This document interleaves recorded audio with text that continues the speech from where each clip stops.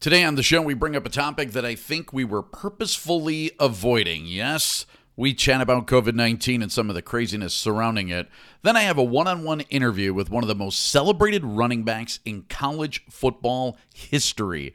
Badger great and former Denver Bronco Montee Ball shares stories of football, jail, alcoholism, and his life dedicated to redemption. And then it's the news with Sarah as we talk pink sauce, shocking pink, Ariana Grande, and me being cheesy, talking about vegan cheese. Yeah, but first let me tell you about Next Wave. Next Wave Services is a website design company that provides high-quality website design and maintenance work for businesses at a flat rate. Next Wave was born from the idea that everybody needs access to seamless, reliable, and professional website design and maintenance service on a consistent basis.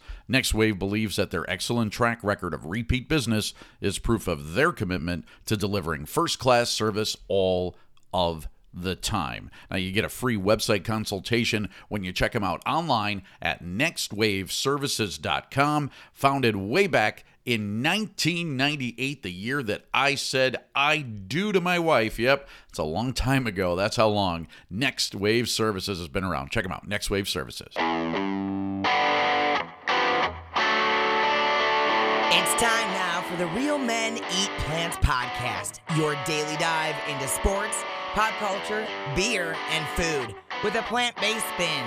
I'm Dee, and along with news anchor Sarah Carlson, producer Eric Rogers, and the rest, here is a man who has never put ketchup on a hot dog, Rich Reynolds.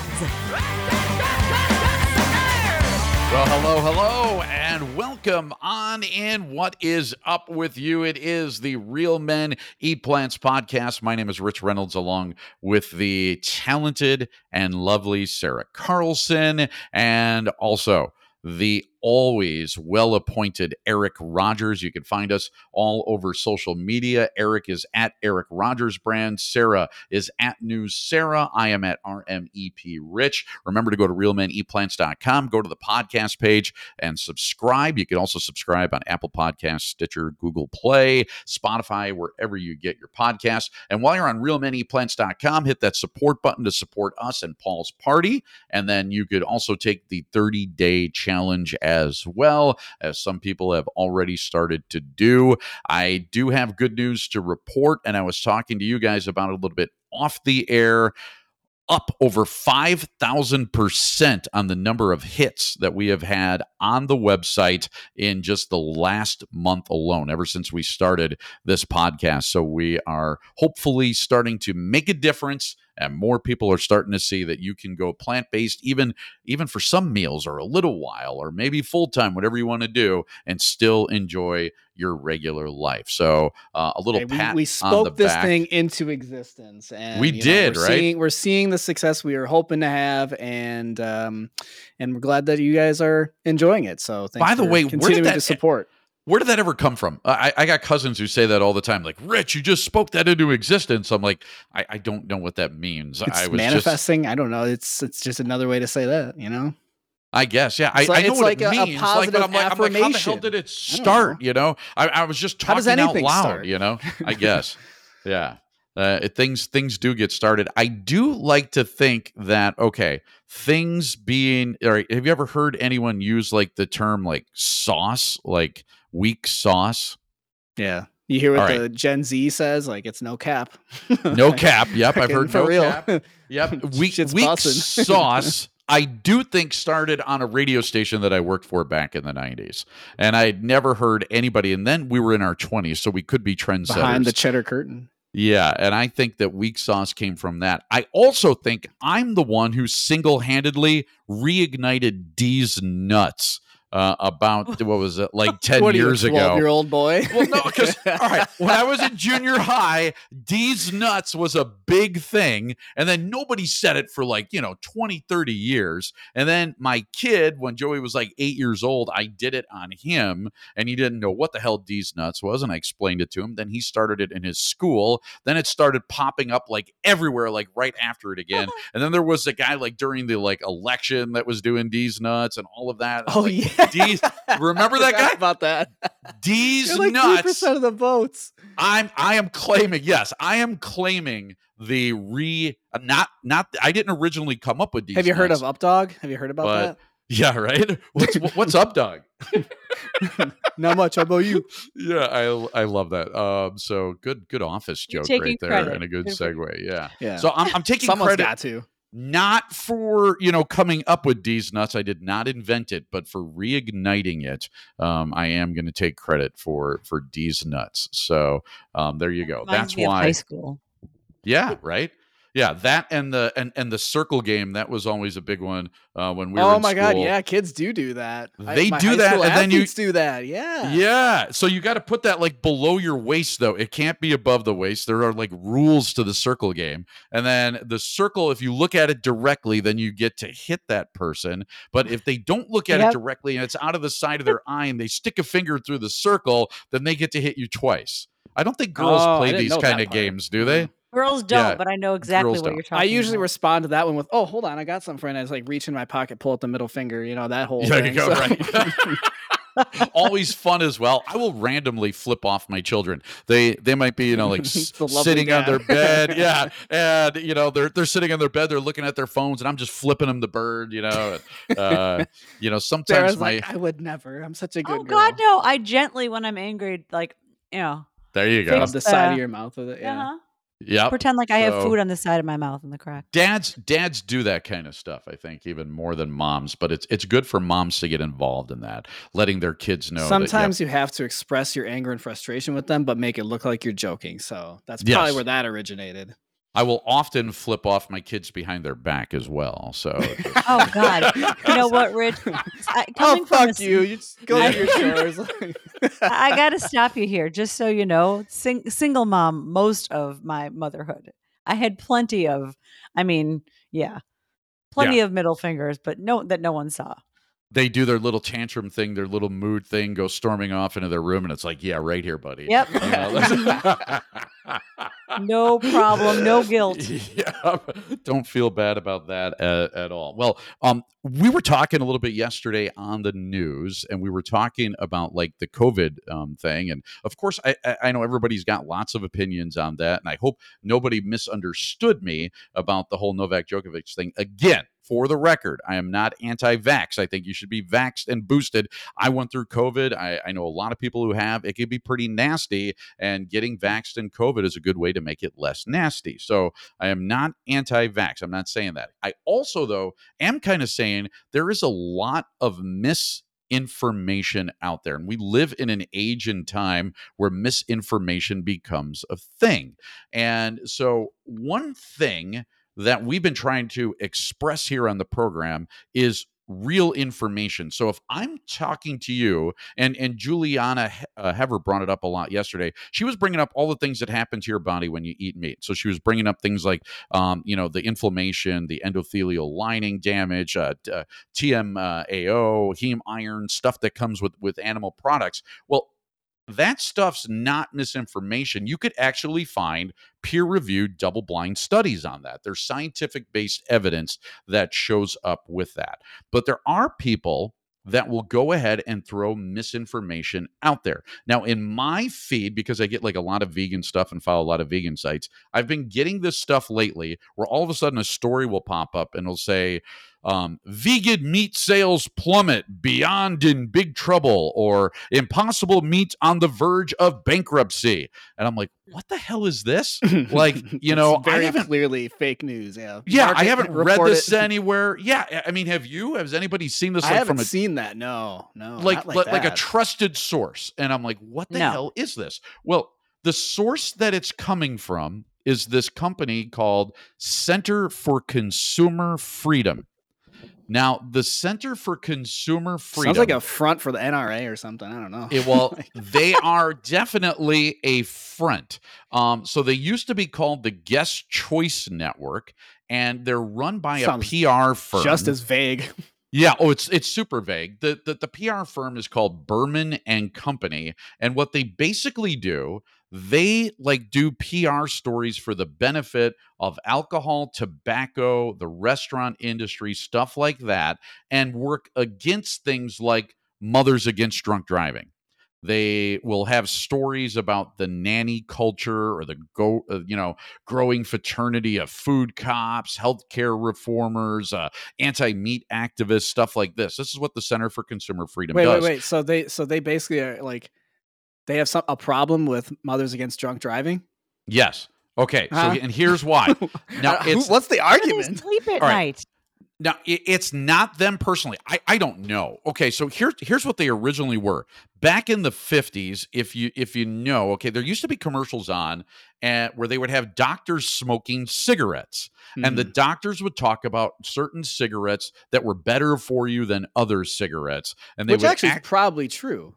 Don't you think? I mean, they're all shitty. They're all terrible for you. Right. Hold on. I mean, they're all awful. And so, but they would talk about activating your T-zone, and activation of the T-zone would cause good things to happen in your lungs. Okay. So this firm originally had them on. So like early in the 60s, all of a sudden there was the Surgeon General warning that had to go on the label of cigarettes. And I think we've all seen it where it says like, smoking this product is bad for your health or can cause lung cancer, heart disease, and all of that kind of crap.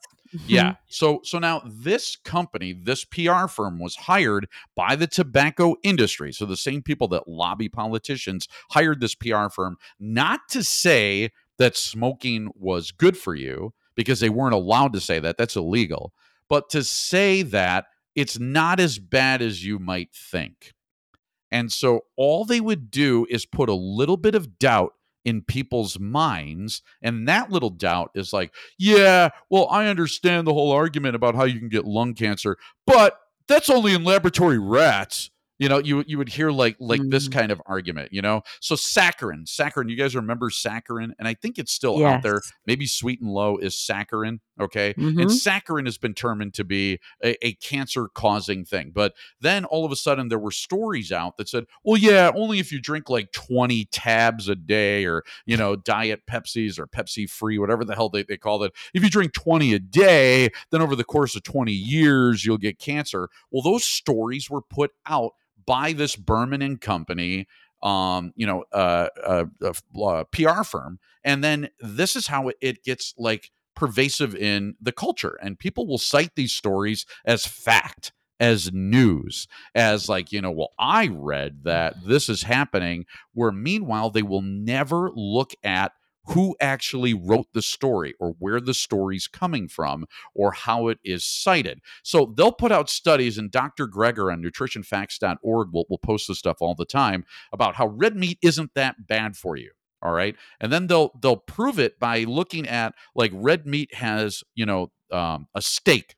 All right, like filet mignon has less saturated fat for you than some items like, a Big Mac they will or a cite Whopper. One small like fact that maybe is true, but it's in the context of it is actually like poor for your health. But right, so what they're comparing it to is like the that's benefits. Pretty smart, though, I will say. Yeah, the benefits of eating a filet mignon are better than eating a Big Mac. Okay, so that's and that's what it'll 5 bottles of wine a night. Right, is better than doing 5 bottles of wine is probably better than doing crystal meth. And so they could have that in the story, and then they would say wine's not as bad for you as originally thought. And so what's funny, this is what they do, and they put this information out there, and people read it and they buy it, and then they consider it to be fact.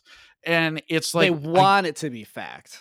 I agree that's where with it starts. That. Yes, right. They're think looking that is for exactly an excuse, right? So yes, and that's called confirmation bias. So, and I think everybody has it. So as much as I like reading stories that are like, oh, hey, eating more fruits and vegetables is great for you, I do go out of my way, and this is probably why I'm seeing these stories from the stupid Center for Consumer Freedom, to get the other side of things. Like I'm looking for things to disprove that kind of stuff. And I'm thinking what actually has happened to us as a society is we get educated, but we don't know how to think. So back in my high school, and this was kind of cool, I went to a Catholic high school, and in that Catholic high school, no matter what the subject was, so say, does everybody know like the 5 steps to like the scientific process, or I don't remember you what know, they are, but I remember learning about it. you remember looking at it, sure. right? Yeah. So you would have like a purpose for doing something. You'd come up with a hypothesis to it. You would experiment, and then you would extrapolate the data, and then come to a conclusion. All right. So that's like the scientific process. Well, those 5 things were on a poster in every one of our classrooms when I was in high school. So even though I went to a Catholic school and we had to take a religion class, the scientific method was Interesting. posted there because the teachers were always challenging you to think about it. Now, they would also That want actually you. is very Yeah. thoughtful and responsible of them. Oh, it's awesome. So what we would do is, so say like, and some of our teachers were monks. So a monk, a Benedictine monk would be teaching a religion class and then ask like, so what do you think about that? And if nobody would raise their hands, I mean, they'd point at somebody and you'd give an opinion. And then they would ask, so what do you think about that person's opinion? And they'd point at somebody else and you'd get a conversation going that way because everybody has a little bit of a different opinion. There's a little bit of a different slant because of how you're raised and your age, your gender, all kinds of things factor into that. Now, all of a sudden, you're talking it through and you can come up with an idea and you're putting it through this scientific process that I don't think people do. I think people way too much take things on face value and say, oh, yep, that's it. All right. Just like COVID. Now, we were talking about COVID yesterday, and it's like, well, Dr. Fauci said this, obviously true. And if you question it, which I think it's okay to do, it's okay to say, well, wait a second. There's another doctor who's saying this. Which one is right? I'd like to deep dive into this and know more. But if you put that out on Facebook, what's the response that you get from people? You want people to die. You're spreading false information. It's like, no. You're an anti-vaxxer. Right. You're anti-vaxxer, and it's like, no. I'm questioning this because I don't take anything on face value because doing so is dangerous. That's case in point, the Center for Consumer Freedom to tell you that, hey, red meat isn't as bad as we thought, or the whole thing about eggs. Eggs aren't as bad as we thought for you. Eggs are, in theory and in practice and literally, they are cholesterol bombs. So in an egg, it has everything that's meant to feed and grow a chick as fast as possible to bust out of that egg. It is nutrient dense in cholesterol. Cholesterol works really good for that, for growing that chick inside the egg. When you eat it, you are eating a cholesterol bomb. You do have to understand that going in. The egg board does not deny this, but they will tell you that a fried egg might be better for you than eating a Big Mac. Again, these are how these stories happen. And who comes up with this stuff? It's the Center for Consumer Freedom. And so my thought on this whole thing, and even when people consume our podcast or go to our website, is that they don't take anything on website's realmeneatplants.com, just in case. Exactly. Don't take anything on face value. Challenge it. Put it into your own standards. And then what I'm asking you to do is really seriously look for the truth. And the truth you're going to find more often than not in actual peer-reviewed, double-blind scientific studies. Where you're not going to find it is in people's opinion. I will say at least CNN and Fox News and media companies like that have gotten a lot better about they all do like clickbait headlines. Have you ever seen these? Me off, by the way. Which really suck. Dude, and a lot of people won't read the stories. Yep. But now if you click on the stories, usually the byline right underneath it or right under the headline before the byline, it'll say opinion if it is an opinion piece. And then I don't think most people see that. It's in small print. It'll say opinion, or they'll add it at the end of the story, and there'll be a little thing, a little blurb about the author of the story, and it'll say that they're a columnist. And columnist, by the way, means opinion. They're giving an opinion. This is not a reporter. The reporter is supposed to give facts. The columnist is supposed to give their opinion on the facts that they've read. Yeah, and the journalist in me right now required. is I have steam blowing out of my ears because of Right? that. Too many people read, I saw it on the news or I read it in the news. Where? And Right. who was the person that clarified a fact? There is a fact. It's either Right. true or not. So watching, so say like you're watching Fox News. So Brett Baer will give the news, all right? And then Sean Hannity or Tucker Carlson is giving an opinion. Okay, CNN has news anchors, and then they have people who give opinions. Rachel Maddow doesn't give you the news on MSNBC. She gives you an opinion. And I don't think people understand the difference between what they're Well, I getting. think a lot of people understand it, but what happens is those sorts of cable stations you're talking about become especially incredibly political. And so they mesh the opinion columnist type with the actual reporter. And so the brain begins to go, oh, okay, well. And you know what? Some I don't like that crap. companies will ask a reporter to then like do a radio. Like Rich and I have talked about this back in our radio days. There was a local reporter who was also asked to do a radio show and give opinions. And then, you give an opinion. You can't always agree with what. And we were talking about sports. You can't always agree with what this team is doing when you're on air because it's not interesting. But then you also are asking that person to then go to a practice and face that coach who you just talked shit about and then expect to get more information. Like it just doesn't work. I'll tell you who it is. It was Tom Oates. And so Tom Oates was put in a really bad situation. Okay. He was a reporter for the Wisconsin State Journal, and he was asked to be a columnist and a reporter. And what I think it did, it made him a bad columnist and a bad reporter because you can't do both. Which is too bad because he was great. He's actually a really good writer. He's a talented guy. He knows he was in a bad spot. And in fact, the editor of the paper, the sports editor at the time, a guy by the name of Greg Sprout, I'm friends with. And his son is friends with my son. And even he said, he goes, it's because of cuts. I didn't know what the hell else I'm supposed to do, that he puts Tom in a situation like that. It's a no-win situation for Tom. It's bad. It's a no-win situation for Greg, but it's what's happening in the media today that I don't think a lot of people know about. What I'm asking you to do is, please, when you see these kind of stories, when you see the stuff pop up, take a second to figure out what source it came from. And is this an opinion piece or is this fact? And if you think that it's fact, put it through the ringer. If you're going to go with it and argue this to somebody else down the line and said, I read this or I know that, make sure you have real facts to back that up, because I think this is where the misinformation comes from. And we end up then in a society, in a world of misinformation, which is no good for anybody. I mean, Amen. Right? It drives me nuts. So even when it comes to the COVID stuff, put it through the ringer. Go ahead, get actual facts before you just go off and running. Because the other thing that really sucks about COVID and what people did that I think is awful is that it was immediately politicized. It was immediately made out to be political. And all of a sudden, everybody on the left all of a sudden had to be vaxxers, and everybody on the right was anti-vax. And it's like, whoa. Let's all just try to be healthy here and not kill everybody. Well, how about that? Because that goes to that whole conversation about, left versus right and, what's, the truth somewhere in the middle, but nobody wants to be libertarian, right. And I know, Rich, you actually ran on a ballot for treasurer as libertarian. Secretary of State. Sorry. Yes. Secretary of State. So clearly I didn't vote for you. I'm just kidding.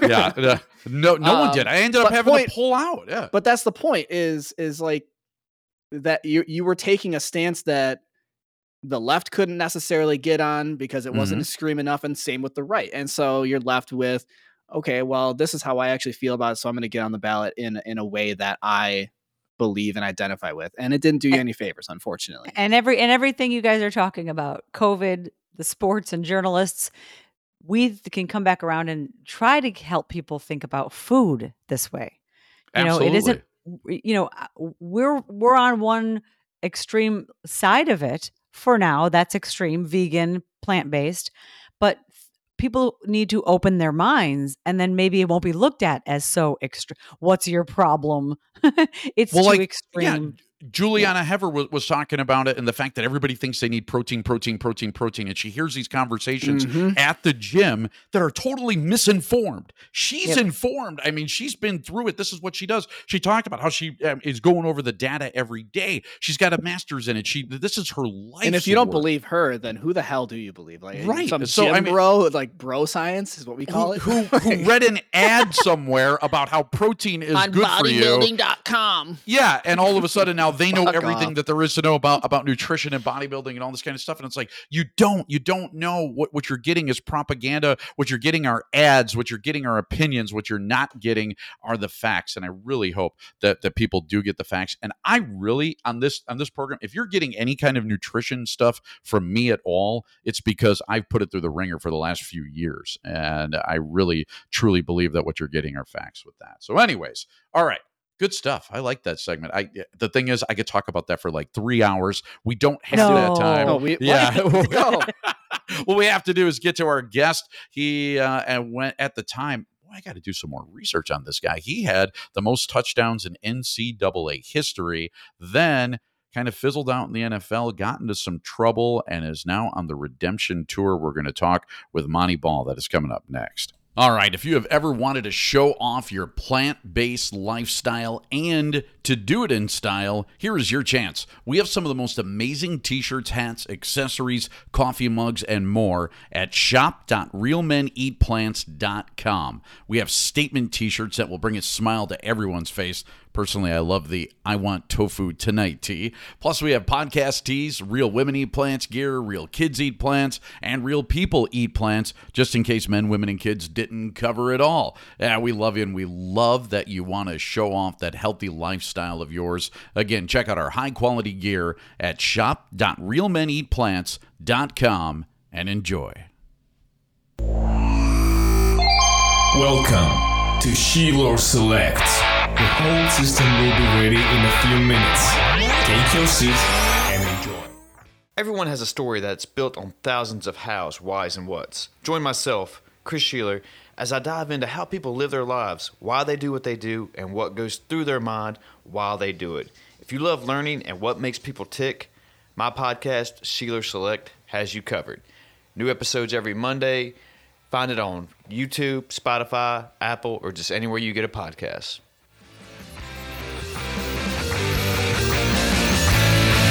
All right, here at the Real Men Eat Plants podcast, we need your help. Yeah, and so does Paul's Party. Being a brand new podcast, just trying to get its footing, we are asking that you help support our podcast by going to our podcast page at realmeneatplants.com/podcast and click the support button. Now, when you do, not only are you helping us get our feet on the ground, you are supporting Paul's Party, a 501c charity that raises money to help kids with physical disabilities get equipment to have some actual fun in their lives. Yeah, two great causes, one easy support button. Again, please find us at realmeneatplants.com/podcast or on Patreon when you type Real Men Eat Plants into the search bar. Thanks for your support and also for helping Paul's Party.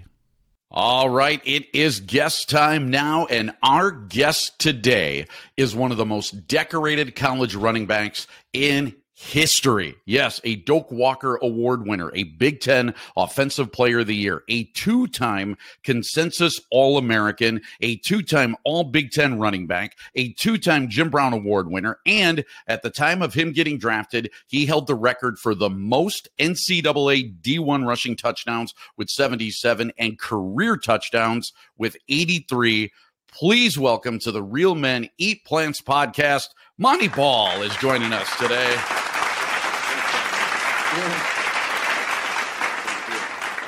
So happy to have you on. And, Montee and I actually met, I think it was about 5 years ago now on my TV show. And back then, I'm not sure you were golfing yet. I got to know because we've actually moved this interview around a couple of times. How is the golf game going for you, buddy? Yeah. It's obviously it seems to be the stereotypical route for most retirees from professional sports, right? Whatever your sport is, you get into golf, of course, because it's obviously less strenuous on the body. It's fun. You get to have conversations. You can even have meetings on the golf course. So for myself, it's been an opportunity, of course, to get to meet new people. and to continuously challenge myself in that sporting realm. You know what I mean? Right.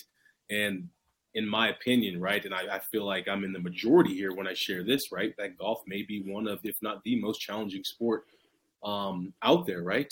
There's a lot of room for error, as we all know, right? It's extremely difficult to even make contact, and then from there to aim it, and then to figure out which clubs you want to use. So all of the above, not to get too long-winded on that, it's just an opportunity for myself to continuously challenge myself in the game or with the game, right? Still have that feelings of getting out there and wanting to perform, getting better, and then just hanging out with friends. So my golf game, below average. I'm working. Yeah. Okay. This extremely long-winded answer trying to avoid. That's all right. No, it's kind of funny. My son has recently taken up golf at the age of 22, and he's a college baseball player, and he's all left-handed. He didn't want to ruin his swing, which I don't think it really does anymore. They've kind of poo-pooed that idea. So what is he doing? He's golfing right-handed. So he's taking up a game and playing with his opposite hand, and I guess he's off to a good start. I try to talk him out of it. I'm like, dude, golf is really hard. He's like, Dad, hitting a 95-mile-an-hour fastball with movement on it is hard. That ball's not moving. I think I can do it. So I'm like, all right, man. So he is off and going. Yep. So you famously played at the University of Wisconsin. Our show is based out of Madison, behind the Cheddar Curtain. I've always wondered, Montee, so a kid that's born in Kansas, played high school ball in Missouri. How do you end up going to Madison, Wisconsin to play your college football? Yeah. It's quite a journey. Growing up, and it's at the time smaller. It's a bigger town now. But Winsville, Missouri, for those who may not know, it's about 40 miles straight west on 70 from St. Louis, Missouri. And so obviously grew up there, spent the majority of my life there, and played high school football at Timberland High School there in Winsville. And at the time, once I started to really excel at the game, as we all know, the stories of you running to the mailbox and you're getting offers, which I'm extremely grateful for, still to this day, but getting looks from certain universities. And to really get to it, I sort of narrowed it down pretty quickly to wanting to play in the Big Ten, and narrowed it down between Iowa and Wisconsin. I didn't want to go extremely far away from home, but I also did not want to stay home in the Missouri area. So for myself, I took some official visits to Iowa, right? The Hawkeyes, really had some great visits there. It's a wonderful program. Smash mouth football, right? Power style, running in between the gaps, the tackle, etc.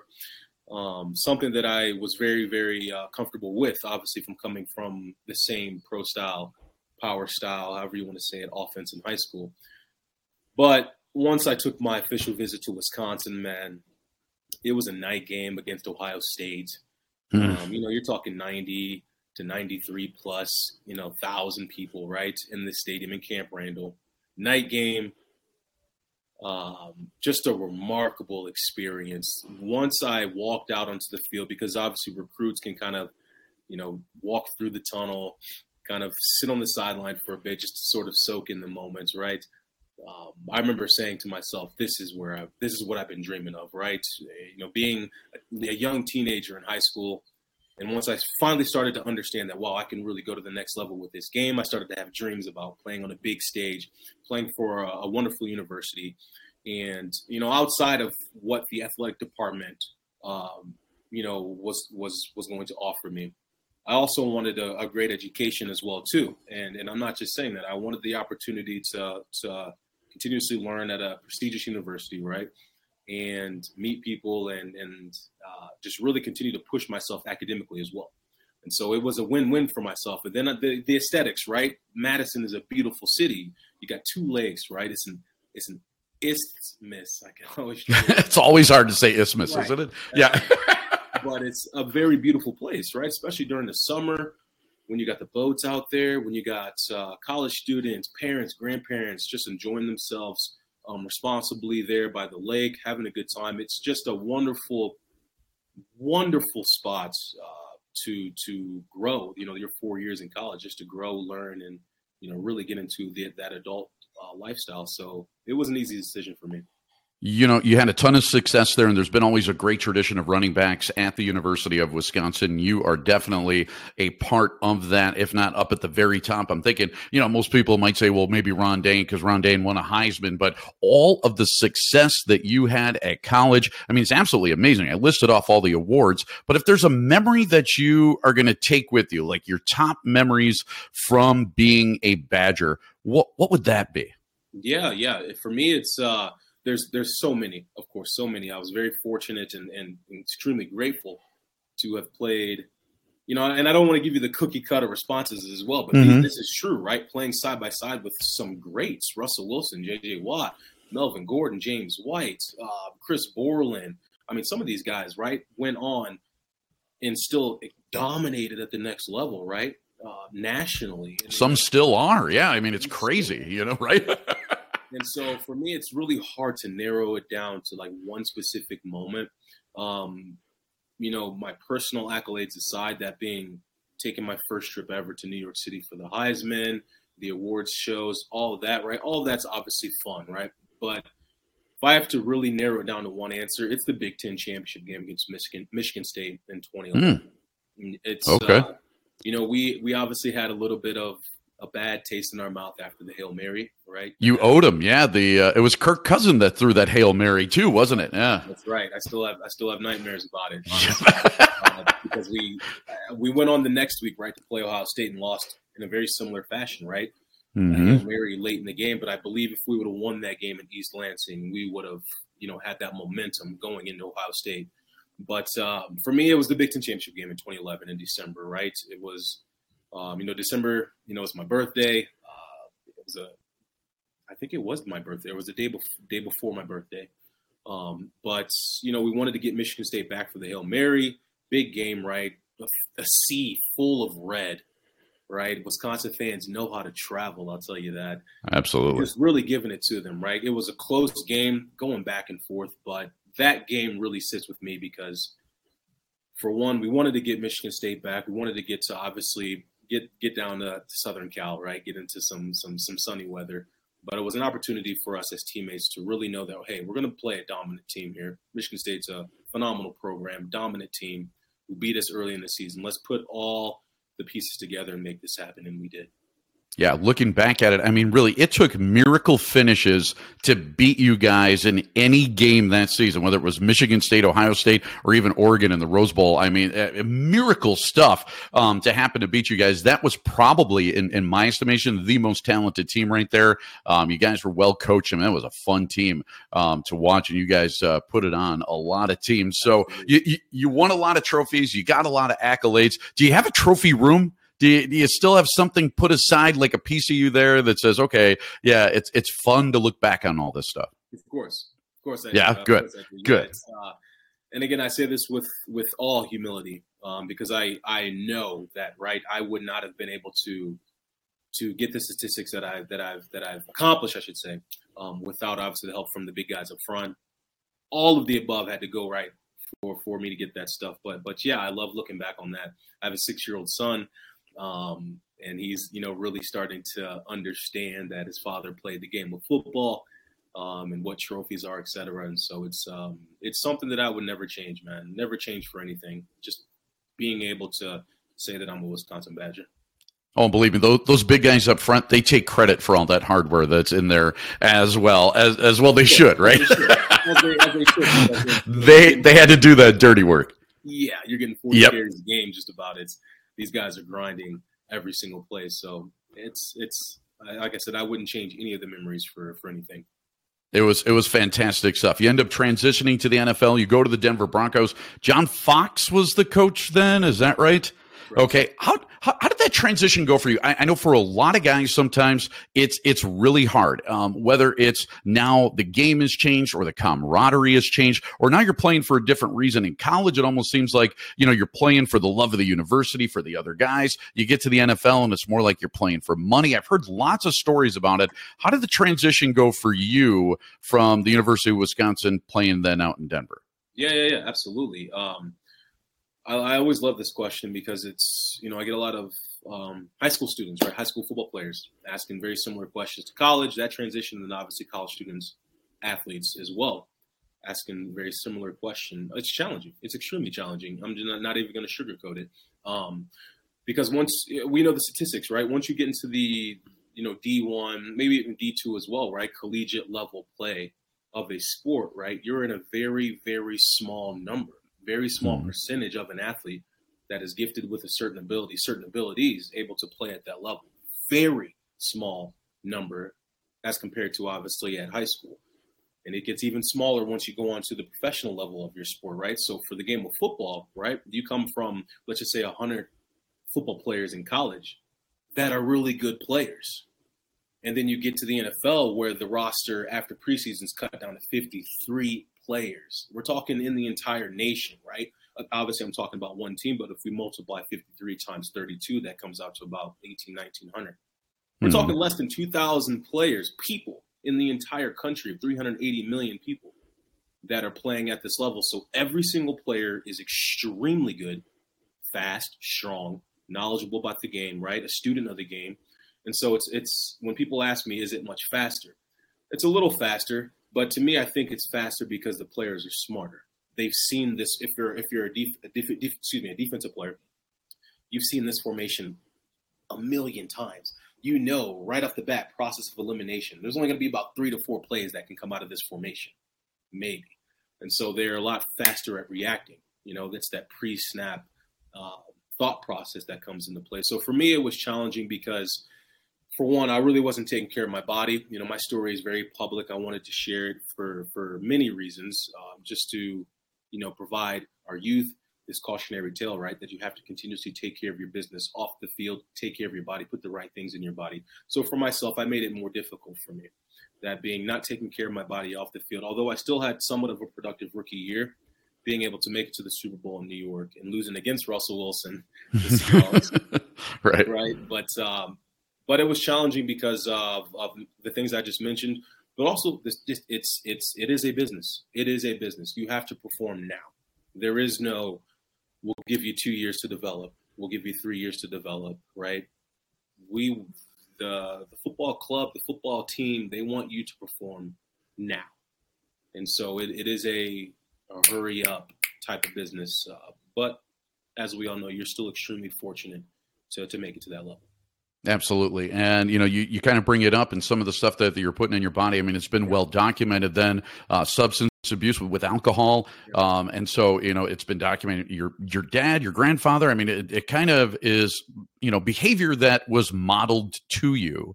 And so you end up following that same path, which is often the case, that we end up seeing, that definitely couldn't have helped at any point in time, for what you were trying to do. I mean, pro athletes, it's tough enough. Now try to do it, when you have a substance abuse problem, it gets way the hell tougher, but that's not really why I wanted to bring you on. I don't want to talk about that. What I want to talk about is the redemption story, because what you've been able to do since then. So for any good redemption story, we got to know what was rock bottom first. So if someone was to say to you, hey, Montee, how did you know this is when I needed to turn my game around? This is when I had to get my crap together. What was that one moment for you where you said, you know what, it's time to go the other direction?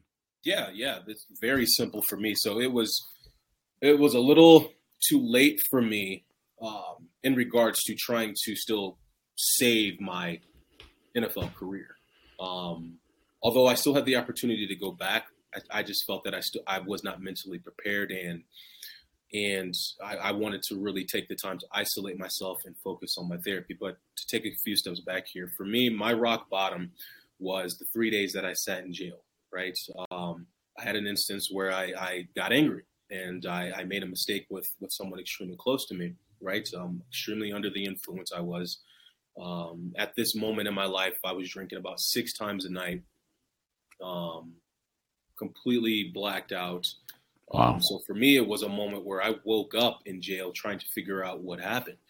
And for me, my rock bottom was when my feet touched, right? Because when you get in, and for some reason, I really remember that moment. Not a lot of while I was under the influence, but when my feet, right, touched that cold floor, I could still feel it to this day.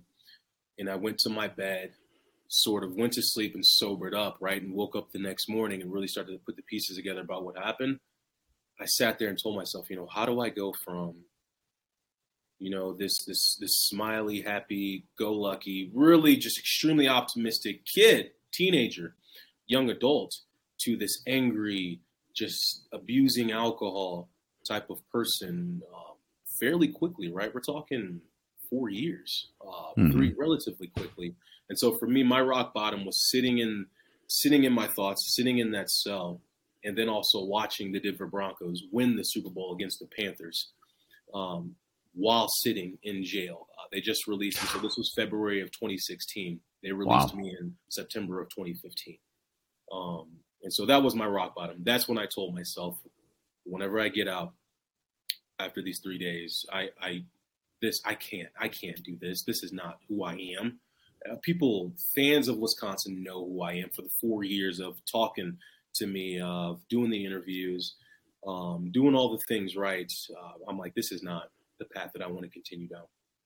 Yeah, and it's kind of funny. I don't want to equate what you've been through to what I've been through. I mean, for me, a few years ago, I was addicted to fast food. I mean, bad foods for me. It led to strokes. It led to all kinds of health issues. And I finally had to say, okay, not that there was that rock bottom moment. It wasn't going to put me in jail, but it was going to kill me, which is probably even worse. And I was on all kinds of medications and had to really decide, okay, am I going to be here like I promised I was going to be here for my kids, or am I not? And it really was a motivating factor for me. I think I read somewhere it's been a motivating factor for you, your son, as well. If you could talk about what that meant to you as far as like being able to pull yourself up, because I think for a lot of people, you got to draw your strength from somewhere. And man, having a child, it's a great place to draw strength from, isn't it? Yeah, very, very much so. So for me, I got out of jail again a quick 3-day over the weekend ordeal, and that would have been in February 8th of 2016 when I stepped out.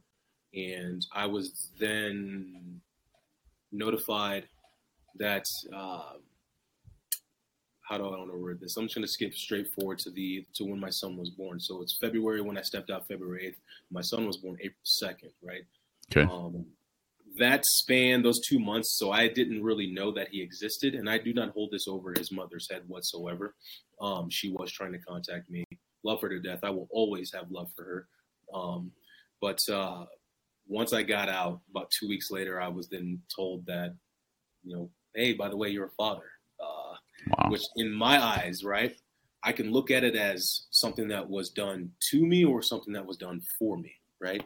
And I look at it from my higher power, right, that it was something done for me because it changed my life entirely, right? At the most important and pivotal moment, I think, in my entire life, my entire existence thus far, of, hey, now it's no longer just about you.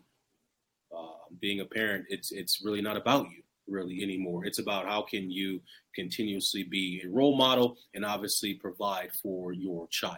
And so once my son was born, completely, as every parent knows, it completely changes your outlook on life, because now you understand every single decision you make will have an impact on your child, no matter what that decision is. And so for me, I look at it as thank you to my higher power for that.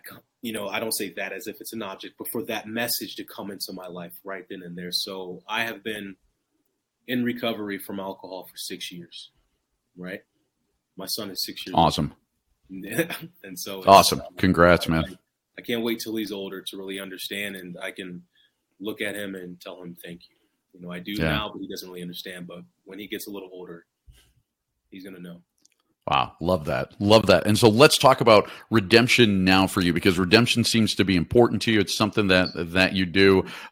Outreach specialist for Wisconsin Voices of Recovery. What does that mean? What do you do? How are you helping other people to know, like, hey, this is what happened to me. It doesn't have to happen to you. How do you get that message out there, and what are you currently doing for that? Yeah. So I want to. So that was my former employer. Okay. I am currently now, and I should have shared this with you. I'm currently now living in Denver. Okay. Yeah, I am in the Denver area, and so I live here in Denver. But it's very recent. It's very, very recent. I'm talking the last 7 weeks. Okay. I've been living here, but I'm out of touch, man. Totally out of touch. No, it's okay. This is what this is about, right? Yep. We're catching up. But dude, I'll be in Wisconsin this weekend for the fourth time already in the 7-week span that I've been living here. So I go back all the time. It's a quick flight. But when I was with Wisconsin Voices for Recovery, yeah, wonderful organization. They are a grant maker, right? So what we did was we obviously went out, checked out local providers, and funded some of their projects, right? Obviously through the proposal, the RFP route, right? We would review proposals and sort of see which organization aligned with our mission, right?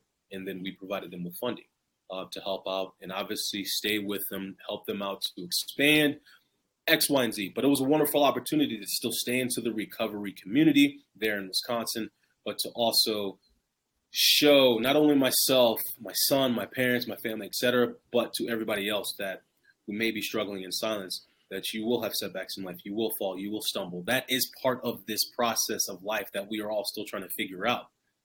It's part of the process. It's part of the journey, but you just have to learn. You have to learn. You have to own your mistakes, own your responsibilities, and figure out a way how you're going to continuously give back. So that's what I focused on there at Wisconsin Voices for Recovery, not only sharing my own personal story, but listening to others share theirs and figuring out where to place them if they wanted to continue their treatment, right? This continuum care is what I love to call it, right? Is because we're all continuously trying to learn, grow, and figure out what it is we need to correct. And so that is really what I focused on. But right now, out here in Denver, I am the clinical outreach ambassador for Sandstone Care Treatment Facility, which I thoroughly enjoy. And It's an opportunity for me to almost the same thing, but what I really love, and this is not saying anything negative about Voices of Recovery, not one bit. I moved out here for very personal reasons, and they understood that. But with Sandstone Care, I now get to go into clinical settings, sit down, listen to people who are looking to obviously better themselves, maybe help. They need some help / treatment with substance abuse, or even just, anxiety, mental health disorders like anxiety, depression, what have you, right? We have mood disorders and we have substance abuse disorders, right? And so I get to sit into those meetings, listen to folks talk, and actually get them placed with local providers as well, just like Voices. But I also get to go out to conferences, talk, get people connected to Sandstone Care. It's, again, still in the same wheelhouse as Voices, but it's an opportunity for me to expand, right? I want to continuously share my story, of course. And I don't say that as if I'm the victim, most definitely not. Mm-hmm. But I'm just someone who truly believes that, the game of football was given to me, right? This platform was handed to me to speak on something way greater than a sport, way greater than myself, that being things that we all are impacted by one way or another, right? Indirectly or directly. And so I do not take this lightly. Yeah, I think it's awesome. We actually talk about it on the show a lot. What makes a real man? Because it's in our title. It's the Real Men Eat Plants podcast. And when everyone makes mistakes, but being able to be accountable for them and then doing something about it, getting better, and then helping other people along the way, dude, that's real man stuff. And that's awesome. I just love hearing it, man. It's very inspirational for me as well. And then I got to ask, now that you're out in Denver, your boy Russell Wilson's going to have to hook you up with some tickets for Broncos games now, right? Isn't that how it works? not only that, right? I'm grateful that since I'm an alum, right? I get I think they give alum like 2 tickets to every game, every home. Okay. But if I do need some more, right, I can hit him up or hit up Melvin Gordon as well. There you go. Yep. Got him a message this morning actually, but outside of that. I would love some. What is this brand called? His and Russell's or his and Sierra's clothing brand, Goodman brand. Oh yeah. I need some of those clothes too. But absolutely, you could rep them then on things like this. You go ahead and pimp the clothing on podcasts and stuff. Let them know that you'll do that. That's how it works. So out here in the Colorado area, loving it. Got some great friends out here. Some really really great friends that who understand what path I'm on. now. And so that's just obviously it's this community. And I say this because I wouldn't be where I'm at today without my family, my son, of course, is included in that. People like yourself, right, who've been rooting for me since the downfall, right? Honestly, it's this community that I'm extremely grateful for. And I really mean this, Rich. And I think, yeah, man. Hey, thank you, Montee. I mean, the pleasure's been all mine. Before I let you go, I've been noticing on social media, you've been dropping some LBs lately, getting back into playing shape or whatever. I mean, whether it helps with the golf game or life in general. On our website, if you ever want to go the plant-based route, 30-day challenge, you can go ahead and take it. It's absolutely free. Sign up for that. And if you ever do that and take the actual 30-day challenge of eating nothing but plants for a month, let me know. We'll have you back. We'll chart your progress. We'll do the whole thing. I will tell you this. I thought I was going to miss things like cheese and meat and chicken and all that kind of stuff. The cravings went away almost instantaneously from day one. And it shocked the hell out of me, but it's really worked wonders for me. So if you ever want to do that. Yeah. Yeah. Well, sorry to jump. I wanted to ask you about that before we signed off. So I dropped 65 pounds from November 15th to about the last week of February. Hell yeah. A lot quicker than usual. And I say that with humility, of course. But I just got tired of, I just got tired of the way I was feeling. I was extremely exhausted when I woke up. I was struggling to fall asleep. And then it's the insecurities, right? The insecurities start to really get to you too. And it's like, well, no one's going to change this for me. It's like, T-shirts are getting too tight. Pants are getting too tight. None of it's good. So shopping for bigger sizes. And so I wanted to do that because, physical health is mental health as well too, right? Look and feel good, all the sayings, right? You do mentally feel better if you're taking care of your physical health. That is a known, scientific approved fact. So I wanted to ask you real quick before we hopped off is, how much better, I think you touched on it a little bit, but like with this all plant diet, I may jump into that realm, but like really, how much better do you feel? Like, do you miss? You said you don't really miss like meats and stuff like that, which I think it's easy to kind of get rid of meats. But for me, it's the cheese. Yeah, well, because cheese kind of acts on your brain the same way that drugs do. And so it's the same receptors that it ends up hitting, not at quite the level as like, cocaine might or something like that, but it is addictive. It does form that bond. Cheese is tough, but my wife is so good. So what she does, she makes this cheese sauce that's basically made out of potatoes, carrots, and cashews, and like some nutritional yeast. I mean, it tastes like cheese sauce. So we put it on nachos. We make mac and cheese. We do stuff like that. It's indistinguishable from cheese, and it's awesome.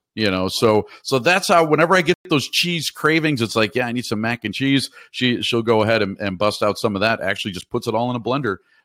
Cooks up the potatoes, puts everything in the blender. It comes out as cheese sauce, pours it on. She makes nachos that way. I mean, stuff like that. It's good. And the thing that I love about it is like cheese used to give me like, this feeling down in my gut, and I get tied up in knots.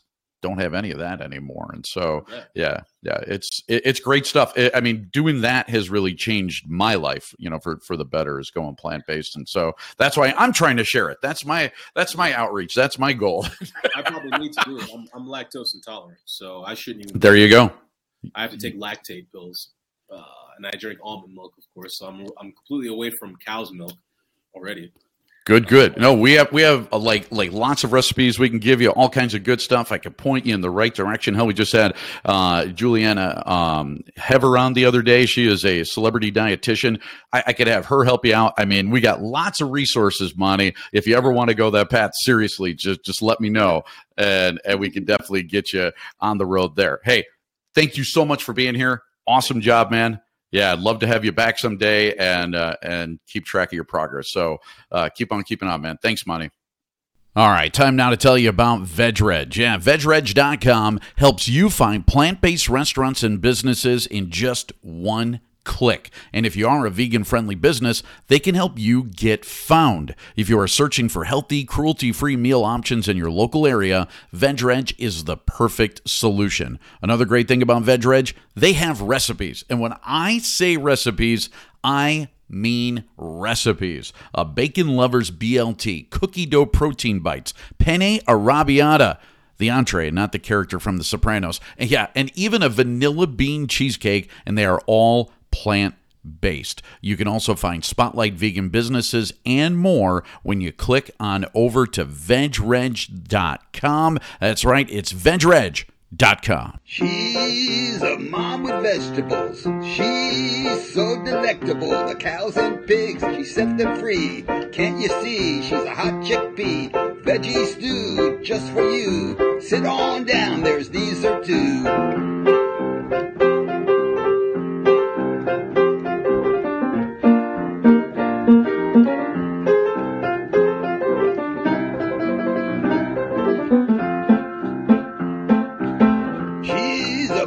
Vegetables. She's so delectable. Cows and pigs, she set them free. Can't you see? She's a hot chickpea. Veggie stew just for you. Sit on down, there's dessert too. All right, news time now, and always a good time when we bring in our colorful and wonderful host of the news, Miss Sarah Carlson. Hi, Sarah. Hello, everybody. Okay, so this one cracks me up. There is a sauce, and it was made popular on TikTok. Rich, you may be going back again to TikTok. It's called it's called pink sauce. Finally coming to stores. Sure this is going to be great. Well, wait till Pink you hear sauce. about this. It's going to be vegan. Okay. So I immediately had to look this stuff up. And the pink sauce queen, the woman who came up with this, has 154 million views on TikTok and 180,000 followers. So this is the self-made social media queen. She's a big time influencer. Her name is Veronica Shaw. She also goes by Chef P. That's Pii, and she created this bright pink sauce. I imagine you could Google it too, but go to TikTok if you can. It's in a jar, kind of small. It became viral. So Chef P initially tried to launch the sauce on her own. She was selling out of what she had on her website, $20 a bottle. Now, some of this, I think, but some of it I think is based on what she was posting, these videos. So ingredients, thirst traps, quick, is that what it was? I'll tell you what the ingredients were.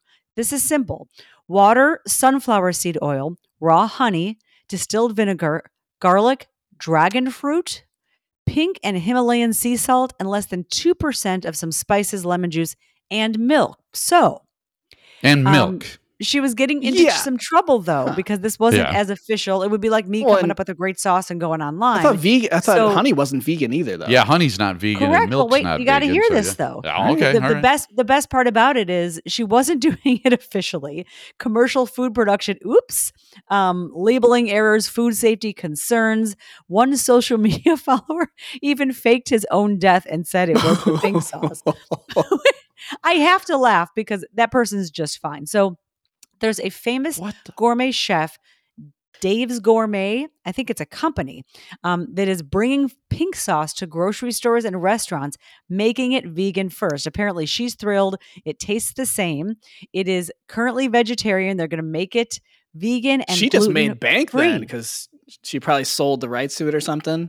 Well, the company says it's already getting requests from big name retailers, restaurant chains, and the chef gets to stay involved, and especially in the social media end of it. She will be selling that stuff. What the hell do you put pink sauce on? I saw one of the TikTok videos, and it was wings. I can make some They were brown dipping sauce. the wings in it. All of a sudden, not vegan. Yeah, I guess unless you do vegan. Yeah, pink sauce. Just call it pink sauce. You got to look it up. You got to look it up. The queen of pink sauce. Yeah. You ever heard of Blue Magic? No. What is Blue Magic? Sorry, that's from a movie. You seen American Gangster?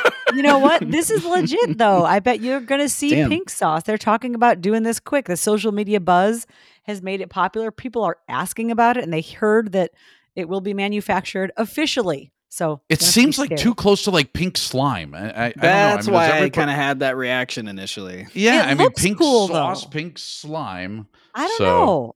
Does it look pink or does it look like the color of a hot dog? Like bright ass pink. Like neon pink. Yeah. Shocking pink.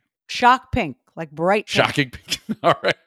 Whatever you want to call it, but it's bright pink. And I guess that means, but it's There's vegan no way and that's a healthy natural to color, some but all right. extent. I don't Right. know. We'll find out. All right. We'll have you taste Okay. test it too. All right. My next story is Ariana Grande. She is a beautiful woman, vegan since 2013, launching a new vegan, She can come on the pod. God is a Woman beauty line. Apparently, she already has a perfume named God is a Woman that has taken off through the roof. I bet. Okay, So- so wait a second. Was Ariana Grande the one that a few years back was like in a donut shop and there was a video of her and she was making fun of the customers for being obese? Was it her? I don't think so. That Or am I doesn't sound right. confusing her with somebody else like Selena Gomez? I I don't think it was Ariana. like kind of mixed up.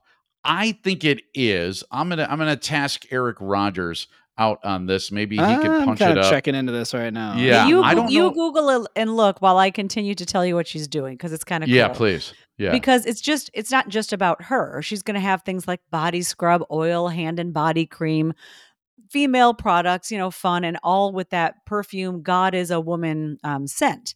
But what I found out in this article as well is the vegan beauty market is growing unbelievably, valued at $12.7 billion in 2020.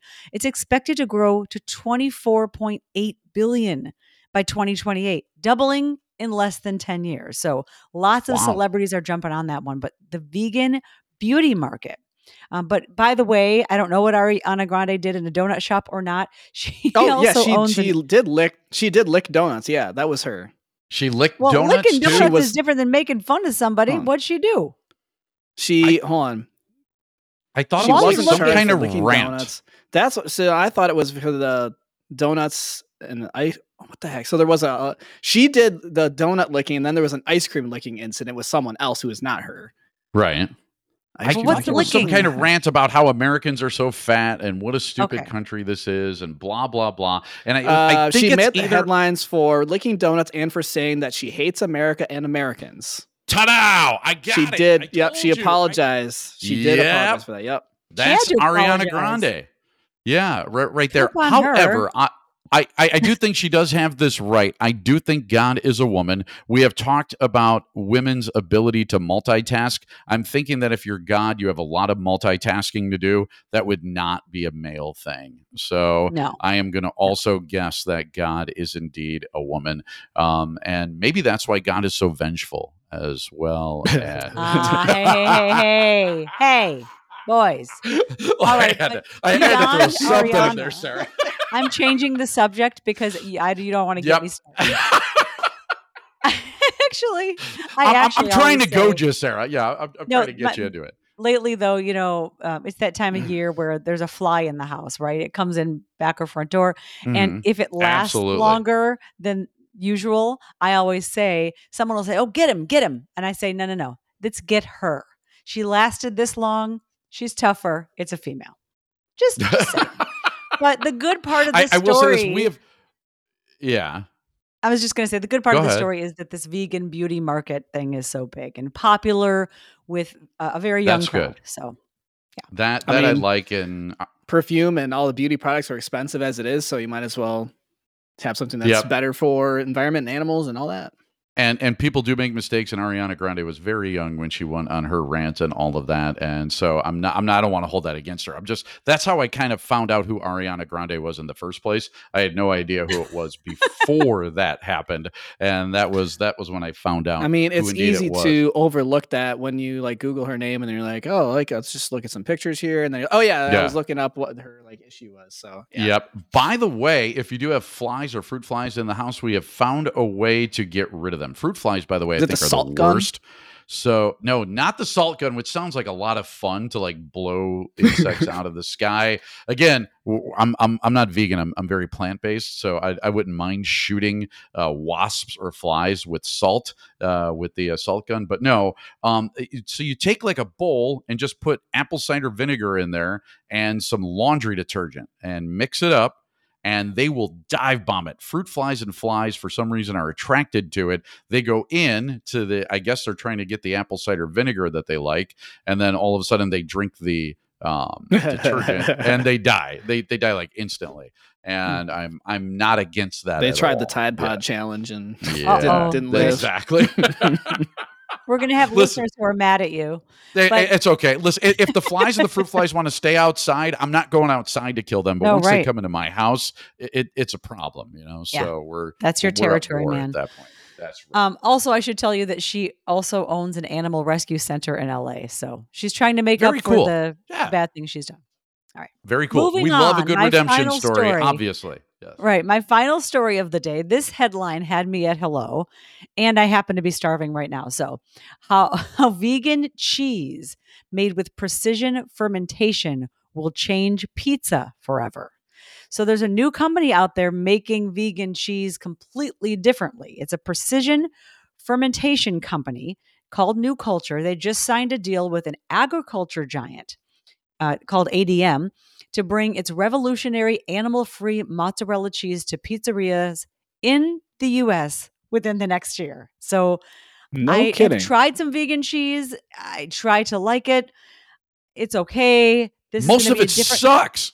Haven't This- I think we have discussed this. Most of it is terrible. Like it'll be really slimy or stick to the roof of your mouth, or it's Right. not very good. Now there But are a this is couple different brands stuff. like Violife is pretty darn good, and Dea is pretty good, but they're not perfect. Cheese is something that has not yet been really perfected by vegans. However, I love this idea because it sounds like they're on the right track, and it's really the thing. We've talked about it. Cheese literally has the same effect on your body that drugs do. We had it wasn't it one of your news stories from a few days ago, and it does. Like the receptors in your brain and the I forget what the hell if it's Isn't that why that endorphins or South something Park that gives off episode an- where they were cheesing with the cats?